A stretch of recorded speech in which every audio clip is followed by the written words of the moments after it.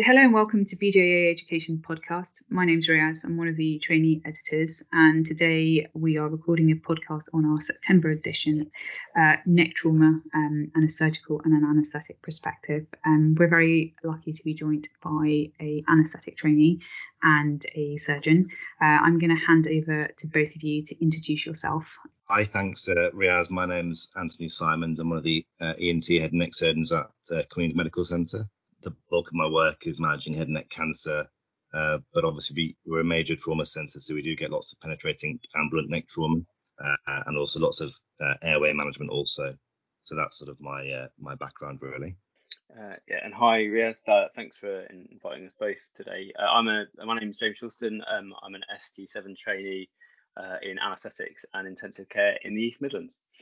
So first of all, I just wanted to for you to give me a little bit of a rundown, a bit of a background about neck trauma. What does it actually mean? You talk about two different types of neck injuries. So neck trauma is a bit of an umbrella term, and there's it can broadly be broken down into blunt and penetrating. We don't cover in the article. There are other forms of neck trauma, particularly as anaesthetists and some ENT surgeons, sort of iatrogenic trauma, but that I think has been covered in other articles. So really our article was focused on patients that present with blunt and penetrating neck trauma, and one of our authors is a military author, so we try to add some perspectives from both a civilian and a military perspective, but all the authors work in a major trauma centre that sees a reasonable amount, although I would say it's not the most common. It's not that common, if I'm honest. So you talked about trends of seeing more neck trauma as time's gone on over the last couple of years from the data that you have. Are there any potential reasons that you know why we're seeing more incidences of neck injuries? I think that's really complex. So most of the data which I sort of signpost your listeners to comes from a House of Commons briefing paper which uses a lot of police statistics, and so that, for example, shows that it sort of, to further answer your previous question of how common this is, that in the year ending March 2019 there were 759 homicides involving a sharp instrument, and there were 4,757 what they classify as finished consultant episodes, which are essentially patients being admitted to hospital due to assault by a sharp object. Now that's not necessarily the next.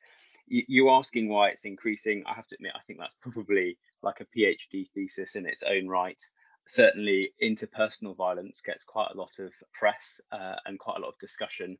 But I think what we also see, I don't know about you, Anthony, but what I've seen a reasonable amount of in the last 12 to 24 months is a relatively high number of penetrating neck trauma being self-inflicted, often related to mental health illness. So I think there's lots of issues that feed into this, but sometimes I think that those that suffer from mental health problems isn't something that we discuss. I completely agree with you, James. So I think it's difficult to sort of pinpoint a specific reason why, crime may or may not have increased over the past few years. What I would say is we see a lot relatively more sort of penetrating traumas compared to blunt traumas. And as you point out, some of that is, related to altercations or gang violence, but probably an equal amount is self-inflicted with a background of mental health or people in prisons. So I think it's difficult to pinpoint an exact reason why it's increased, but clearly it has. And you talked a lot about anatomical zones and regions, which I think can help you differentiate what kind of injuries you would expect if you were to see these patients from the end of the bed. Yeah, so Riaz, so historically, when we talked about penetrating neck trauma, people would use that as a term to describe an injury that's started external to the skin and penetrated the platysma muscle, which is the most superficial muscle layer that sort of binds the head and neck. And that's an important thing to consider because historically, as soon as you had a platysmal injury, the sort of gold standard management would be to have what we'd call a neck exploration, and that that would encompass a whole range of things, from people just looking at the wound and sort of ferreting around and closing it, to other people that would open the wound up, extending it, to explore below the platysma, in particular the carotid sheath and the neurovascular structures. And that's really what was deemed penetrating.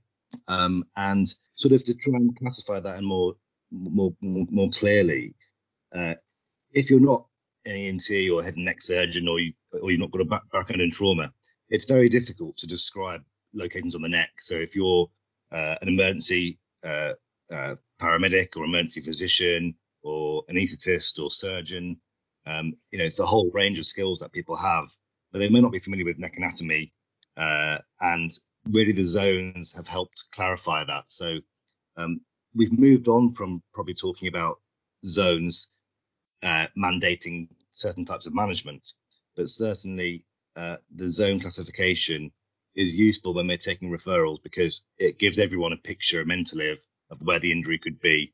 So we sort of cover it in the article, but just briefly, the zone 1 encompasses the lower border of its clavicles, and it extends up to the cricoid cartilage. And then zone 2 is the cricoid to the lower border of the mandible, and zone 3 is the lower border, the angle of the mandible to the skull base. And they're sort of structures that generally everyone is familiar with, whether you're trained in surgery or not, and they're fairly easily accessible, identifiable structures. So it just gives you a picture immediately as to what the injury could be, and it gives you a chance to think about the types of structures that will be involved, and more importantly, the type of procedures or other specialties you would need to manage the issues. So from a head and neck and ENT perspective, zone 2 injuries, that's in the sort of central middle part between the cricoid and the lower border of the mandible, are possibly the most straightforward to deal with, being an ENT head and neck surgeon. But for example, if I know that there's a zone 1 injury, and it's depending on the implement that's been used, if it's a long, sharp implement, it could quite easily have damaged the major vessels around the carotid or subclavian artery or veins. And I know as soon as I see a level 1 injury, zone 1 injury, that I'm probably going to need additional support. So it's unlikely that I'm going to be able to manage the entire vascular issue just from the neck alone. It's likely that you're going to need some vascular or cardiothoracic support, sometimes to even split the chest before you've even started anything. So that's why zones are helpful. But we've sort of moved on to a more progressive approach now, which is the sort of no zones approach, which lots of people have written about, where instead of mandating, zone 2s need surgical exploration, zone 1s need cardiothoracics, and zone 3 needs interventional radiology type approach, it's more of a hard and soft signs approach. So if there's people that have got sort of impending airway obstruction or major vascular compromise, we stratify them based on that rather than the zones per se. But the zones are a good sort of aid memoir to work out where the level of injury could be. Can you make a fairly reasonable assessment from the end of the bed where this injury is? What I'm trying to get at is, if I tell you it's a zone 1 injury, how sure are you of my own assessment? Like, are people good at making these assessments? So if they're familiar with the zone classification, they're generally quite good at picking out where the zones are. Everyone knows, obviously, zone 2 is going to be in the middle. Zone 1 and 3, sometimes people will get confused. So if people are familiar with the zone classification, they're generally quite good. What's important not to forget is, depending on the implement that's used, if you've got a zone 1, 2, or 3 entry site, it doesn't necessarily dictate where the deeper aspect of the injury could be. For example, if you've got a zone 2 entry site, it could still have a zone 1 injury in the vasculature more inferiorly, and likewise if it's gone superiorly. So I think the most important thing from the end of the bed is whether you can assess the patient's airway, and so an ABC approach, and also stressing in a penetrating neck trauma, it might be C, the circulation, that comes first, given that might be the most likely cause of death in that type of situation. So from the end of the bed, I would. It's helpful to know the zone classification. If you know it, it means everyone's on the same page. But if you can make the classification of, or the assessment of, this is an airway that's going to go off very quickly, or it's relatively stable, and is the patient vascularly compromised, that would be the key thing that would be most useful for us, I think. you mentioned about airway assessment. So James, what are the things that at the end of the bed, if I was the anaesthetic reg, do I need to have a checklist in my head that I've gone through and make sure that these things are either present or they're not present to make sure that I've assessed that the airway is not acutely compromised? Yeah, sure. I think that's really, as the anaesthetist, one of the key elements of your assessment, and we have listed these in a table in the article. It's in table 2. But firstly, before you're even starting to look at the patient, you'll be thinking a bit about their mechanism of injury, and that will again depend on their blunt or penetrating injury. But blunt injuries that can sometimes be a little bit less obvious because you don't have an obvious entry site would be things like a clothesline injury or strangulation. You're automatically starting to think that is associated with quite a high probability that they might have a compromised airway. And then in terms of red flag symptoms that should really concern you, it's things like stridor, dysphonia, dyspnea, any problems with swallowing, dysphagia or odynophagia. And then red flag examination findings as part of that kind of ATLS primary survey would be any evidence of respiratory distress, any bruising across the neck, particularly any surgical emphysema across the neck, tracheal deviation, although that's often a late sign, and you should be very careful when examining the trachea in someone if you've got a concern that they've got blunt airway injury, because you can obviously exacerbate that. Hemoptysis and any rapidly expanding neck hematoma would be some hard red flags that would prompt you to think that you need to quite rapidly come up with a plan and execute a plan to secure that patient's airway. And Anthony, from a clinical examination as a surgeon, can you tell by examining the depth of the wound when you look at someone with an object in their neck? So that sort of depends on how stable the patient is or not. And by stability, I'm talking about from the airway and sort of cardiovascularly. So if the patient was stable, generally I wouldn't remove any penetrating object in the emergency department, just to see how deep it had gone. So the clinical signs I'd be looking for is there a sort of major arterial bleeding from the neck? Is there an expanding hematoma, just like sort of James mentioned? Is there air being sucked into the wound from anywhere? That might be a sign of, esophageal or thoracic injury. So those are the things I'd be looking for. I'd be very cautious about removing anything penetrating below the platysma just in the emergency department, for the reason that you might not be able to assess accurately how deep it's gone, and then you might set up a cascade of bleeding or airway obstruction that you can't control immediately. So I think if a patient's stable, certainly we've definitely moved towards imaging to try and get as much information before we do go to theatre. That changes in the unstable patient. So in the unstable patient, you may have to to the operating room immediately and remove the foreign body, but it's difficult to assess that, just from the end of the bed, and if they've got other signs that make you worried. And generally speaking, anything like that, if they're stable, we try and get a CT angiogram and then take them to theatre from there. If they're unstable, we're probably going to take them to theatre straight away, and you're going to call, you're going to have some, depending on what level it's at, you're probably going to have at least, if you think it's a major vascular injury, you'll have some vascular support, and so on. So this brings us really nicely, James, to talk about the airway management. And in the article, you've mentioned about how traditional DAS guidelines could be difficult, and those airway algorithms could be difficult in this population of patients. Do you mind us just running us through it? What the main considerations are when you're doing airway management for these patients? Yeah, sure. So I think one of the first things to address is, you mentioned, and we talk about in the article, that some of the difficult Airway Society guidance on managing the airway, both in theatre but also in a patient that's critically ill, some components of that aren't necessarily applicable in this setting. And that's one of the reasons I really wanted to write this article, was because some of the airway management principles slightly fly in the face of conventional training in airway management. For example, things like automatically applying positive pressure ventilation and trying to bag mask ventilate might not be appropriate in someone with a neck injury, because you could exacerbate surgical emphysema through an air leak, or you could dislodge a clot or something like that. So that's sort of what I meant when we were saying that those guidelines aren't necessarily appropriate. Some of the principles still are, but some of the things you just need to be cautious about. But broadly, when addressing the airway in a patient with a neck injury, you're going to be using the skills and knowledge you already have. We're going to try and establish whether this patient's got a patent airway or whether it's threatened or going to rapidly obstruct. And we've got some red flags that I refer to in the article that would prompt you one way or another. Once you have made the decision you need to secure the airway, you really need a senior anaesthetist there, so someone that's experienced with kind of advanced airway techniques, an anaesthetic consultant or maybe an airway fellow. And ideally, you also want an experienced head and neck surgeon at the bedside, and that's probably one of the biggest logistical problems to mobilise earlier on, because you're going to come up with a management plan as a multidisciplinary team. And then broadly, the options both in blunt and penetrating neck trauma are to assess whether your patient is stable enough and cooperative enough to have a technique that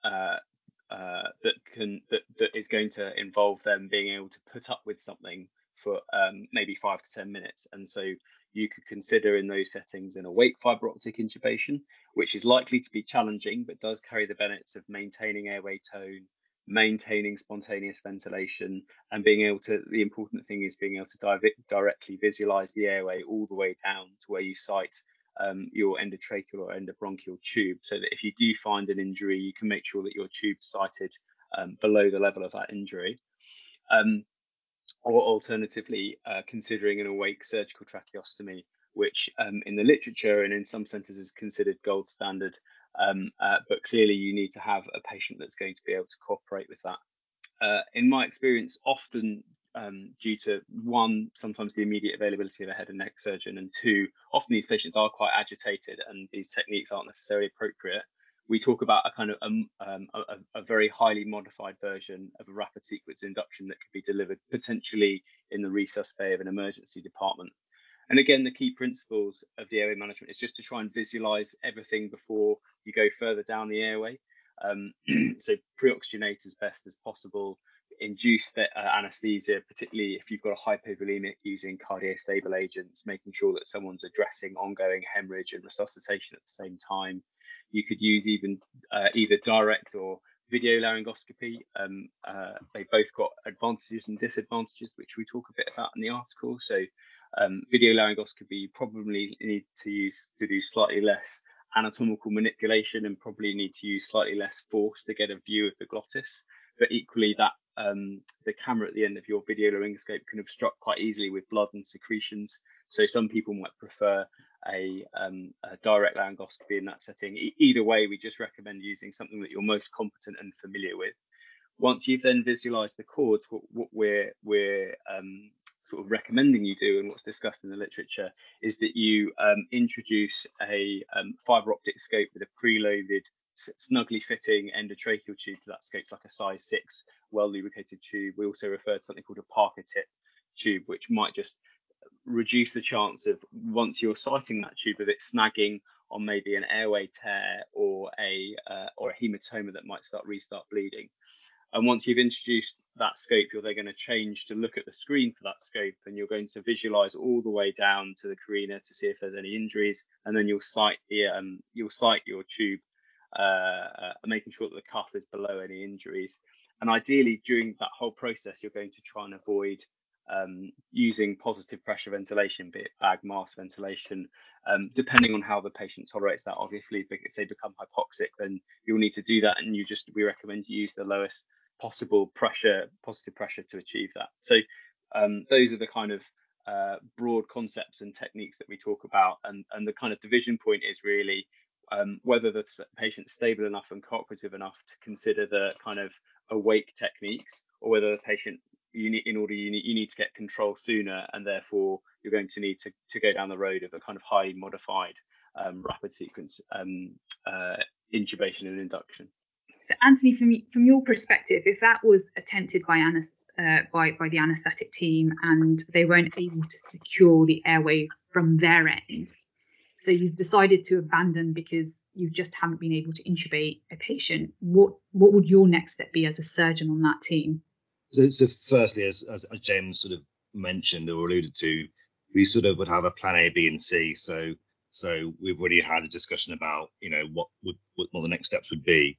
but it would depend on the mechanism and the level of airway obstruction and injury. So, generally speaking, cricothyroidotomy is what people would go to for a quick emergency surgical airway, but that's not always appropriate because if you've got a tracheal injury, or in the case of a blunt neck injury, you've got separation of the larynx and the trachea, then a cricothyroidotomy might not actually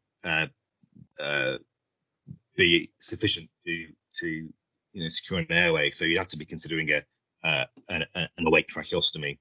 So in those situations, if I know that the trachea and the cricoid are not displaced, or there's no suggestion of that, I would do a cricothyroidotomy if, from the anaesthetic side, things were deteriorating very quickly, because that's generally the quickest way into the airway. If I was concerned that the cricoid and the trachea, there was an obstruction at that level, I'd want to go distal to that, so I'd perform an awake tracheostomy. And I just, from my own preference, I often do a vertical incision for that, because it allows me access to do a cricothyroidotomy or a tracheostomy, depending on what the case requires, and I'm doing it all through the same incision. So it gives me a lot more flexibility, particularly if you have to do something very quickly. So that's the approach that I adopt. Obviously, the ease at which you can get into the front of the neck for a tracheal cricothyroidotomy is often also dependent on the degree of injury and the soft tissues anterior to the trachea. So if there's a massive hematoma there, that's going to make it much more difficult for us. And that's why trying to preempt these things before you get to it is useful. So we prefer to deal with impending airway obstruction rather than airway obstruction that's already developed and is then suddenly catastrophic. So generally that would be our approach. We've sort of touched on high flow nasal oxygen. We do use that a lot for our local anaesthetic tracheostomies from the head and neck side, but these are patients that haven't had mid-face trauma or trauma in the oral cavity or oropharynx and bleeding in the pharynx area. So obviously you've got to use high flow nasal oxygen appropriately and with people that are comfortable using it and in the right patient. So in someone who's not got a lot of blood in the airway, certainly we find that very useful, but that depends on the mechanism of injury, really. And James, from your perspective, if you had to oxygenate while Anthony's trying to do the front of neck access, how would you recommend oxygenating? Yeah, so I'm really glad Anthony mentioned high flow nasal oxygen. I have to admit, I think if you've managed to get up to theatre and there isn't a contraindication to it, then at lower flows that could be something you could consider, as it's often better tolerated, it's humidified, it's warmed, and so the patients can get on with it better. However, there are significant risks with it, which we sort of discuss in the article, particularly at higher flow rates, where there is some evidence in healthy volunteers that there does generate some airway pressure, and therefore might exacerbate problems with bleeding and problems with surgical emphysema. So in summary, if we were securing the airway in the emergency department, I just don't think it's really feasible, the time frame of getting all the kit there to do high flow nasal oxygen. I would just pre-oxygenate with a water circuit, probably down there is probably the thing that's most immediately available, but not putting any PEEP on it. And then, but if we're in theatre, depending, I would either use that or I would consider setting up high flow nasal oxygen if there's time and if there wasn't an obvious contraindication. So how would the management plans that you've set out, how would this contrast if somebody had a penetrating wound to their neck?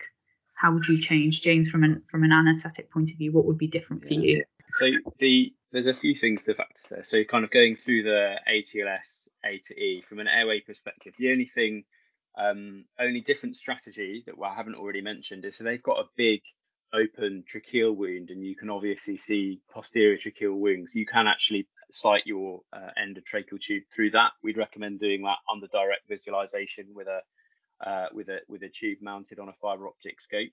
But otherwise, the principles are similar to the ones that I've outlined for blunt trauma. Again, what Anthony says really key is that this is not a plan you're making in isolation. It's a multidisciplinary plan, and what we recommend doing is writing out, ideally on a whiteboard, what plan A is and plan B is, so everyone's got that shared mental model of what happens, particularly if you're not successful with whatever your first plan is. And then the only other thing to really be cognizant of with a penetrating injuries, you're far more likely to have problems with profound hypovolemic shock and ongoing bleeding. And that really needs a separate member of the trauma or resuscitation team that isn't going to get task fixated on airway management, that can focus on all the things that are necessary to deliver, if needs be, a major transfusion protocol through wide bore access. If you've got it in your centre, using a rapid infuser, keeping on top of things like acid-base status, calcium, etc. So that's the only other additional thing that I think you need to think about. And I think Anthony has already pointed out that the trajectory of these wounds can be really important, because that could signify some of the underlying structures that might also be damaged. So, for example, if we go back to the zones of injury, like a zone 3 injury, you might have a concaminant brain injury, or in a zone 1 injury, you could well have an intrathoracic injury, and you might need to be making sure that a member of the trauma team is performing an appropriate primary survey to rule out life-threatening chest trauma. And what about from your perspective, Anthony, if the patient has a penetrating wound? So if someone's got a penetrating neck wound and an open airway, I would go straight for that as the entry site to where you're going to site your tube, as James said. So it's not infrequent that I've seen anterior neck injuries in zone 2, and you can see the epiglottis through the front of the neck. And in that situation, the easiest thing to do is put a tube in directly through the neck. Whether you use a fibre optic scope or you've got a really good view and you can slide the tube straight down, if you're happy that that's the only level of the airway injury, then that's something that we shouldn't forget. So sometimes we fixate on trying to do a cricothyroidotomy or intubate through the mouth, but actually if you can see the airways already opening through the front of the neck, that is your front of neck access, in my opinion. In your article, you talk about a Foley catheter and achieving homeostasis with a Foley catheter. Yeah, so that comes from this large case series from South Africa, and they report really good, fairly good vascular control by putting a Foley in through the neck and tamponading, bleeding that way. I've never used that technique, but they get a lot more penetrating neck trauma than we do, and they've used that technique with good effects. So it's something to consider. But I think generally the cases that I've seen in the UK where they've come in with major bleeding, they've come in with the paramedics with a bandage and digital pressure on the wounds. I've never seen anyone use a Foley catheter, but it's reported to be effective. James, have you come across that technique as well?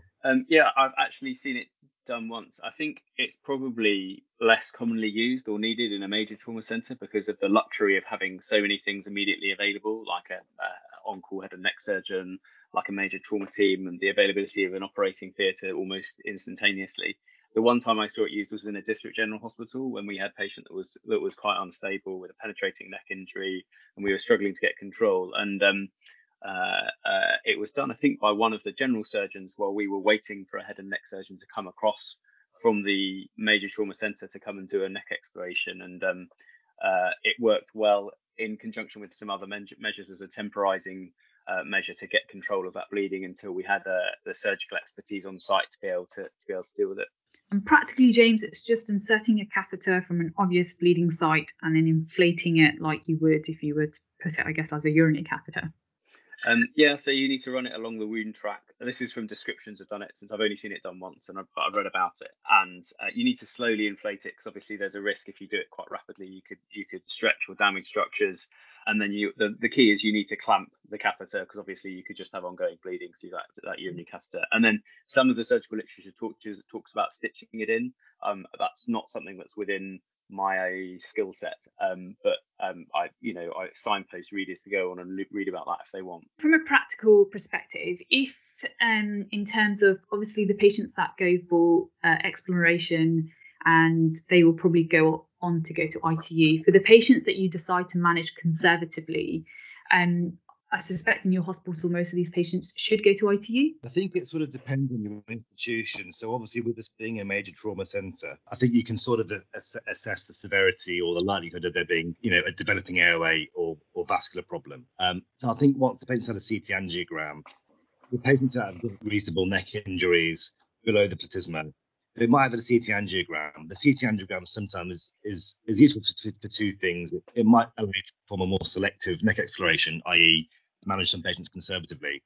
but it can also allow you to perform a sort of more delayed neck exploration, i.e. not straight from from ED to the operating room. You might be able to do it in 4 to 6 hours time when you've got, the day team have come on, or you've got, the appropriate trained people around.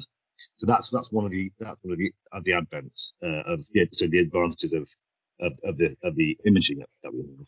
But I think if we're happy that the patient's airway is going to be stable, many of our patients, once they've been addressed, will go to our either trauma ward or ENT ward where we have airway beds. But that's a luxury that you don't always get in lots of other hospitals. So I think depending on where you work, it might be appropriate to go to an IT or HDU setting where you've got people that can manage the airway. I think if we thought there was a high chance that the airway would go off, we would be managing that preemptively rather than sending into a ward setting. So that's something to think about as well. So just to bring this to an end, I like to think that hopefully all of these patients will come to a major trauma centre where there's teams like yourselves who could take care of these patients. But I suspect every now and then these patients will come to a district hospital. So from both of your perspective, and starting with you, Anthony, what would be your key message if this patient came to a district general hospital of the things that you must do and the things we must think about? So an ATLS approach where you're thinking about the circulation and the airway at the same time. I think it's about knowing what can go off quickly and trying to preempt that. So if you've got a completely stable patient, yes, this is the type of patient to send for a CT angio. If you've got someone that isn't stable from the airway or vascular side, then you've got to think about an airway early on. And depending on the mechanism of injury, that's going to decide, your most likely approach for that. And the same for the blood loss. So have you got a patient that is stable and can go for a scan, or are they going to need immediate management? And then I think if you can stabilize a patient, can they be managed locally, or should the patient be transferred? Obviously, if a patient's not stable, you're not going to be transferring them anywhere. So the take-home message would be really effective initial assessment of the injury. And same question to you, James. What would be your words of wisdom for the anesthetic side?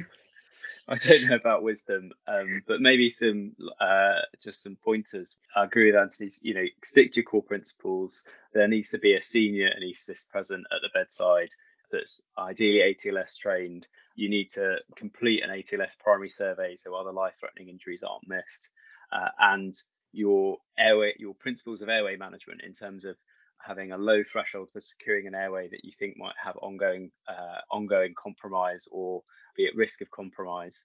And then once you have completed that, thinking about the skill set that you need. So this one example I have from when I was a more junior trainee in a district general hospital, it was clear that we weren't going to be able to stabilise or get the patient into a safe clinical condition to transfer to a major trauma centre. So maybe it's more appropriate sometimes to bring the skills to you, and that's just something to think about and something to discuss with the specialist skills that you have within your trauma networks. Brilliant. Well, thank you so much, both of you. Thank you, Riaz, for inviting us to speak. It's a really interesting topic. Yeah, thanks so much, Riaz. Thank you for inviting us.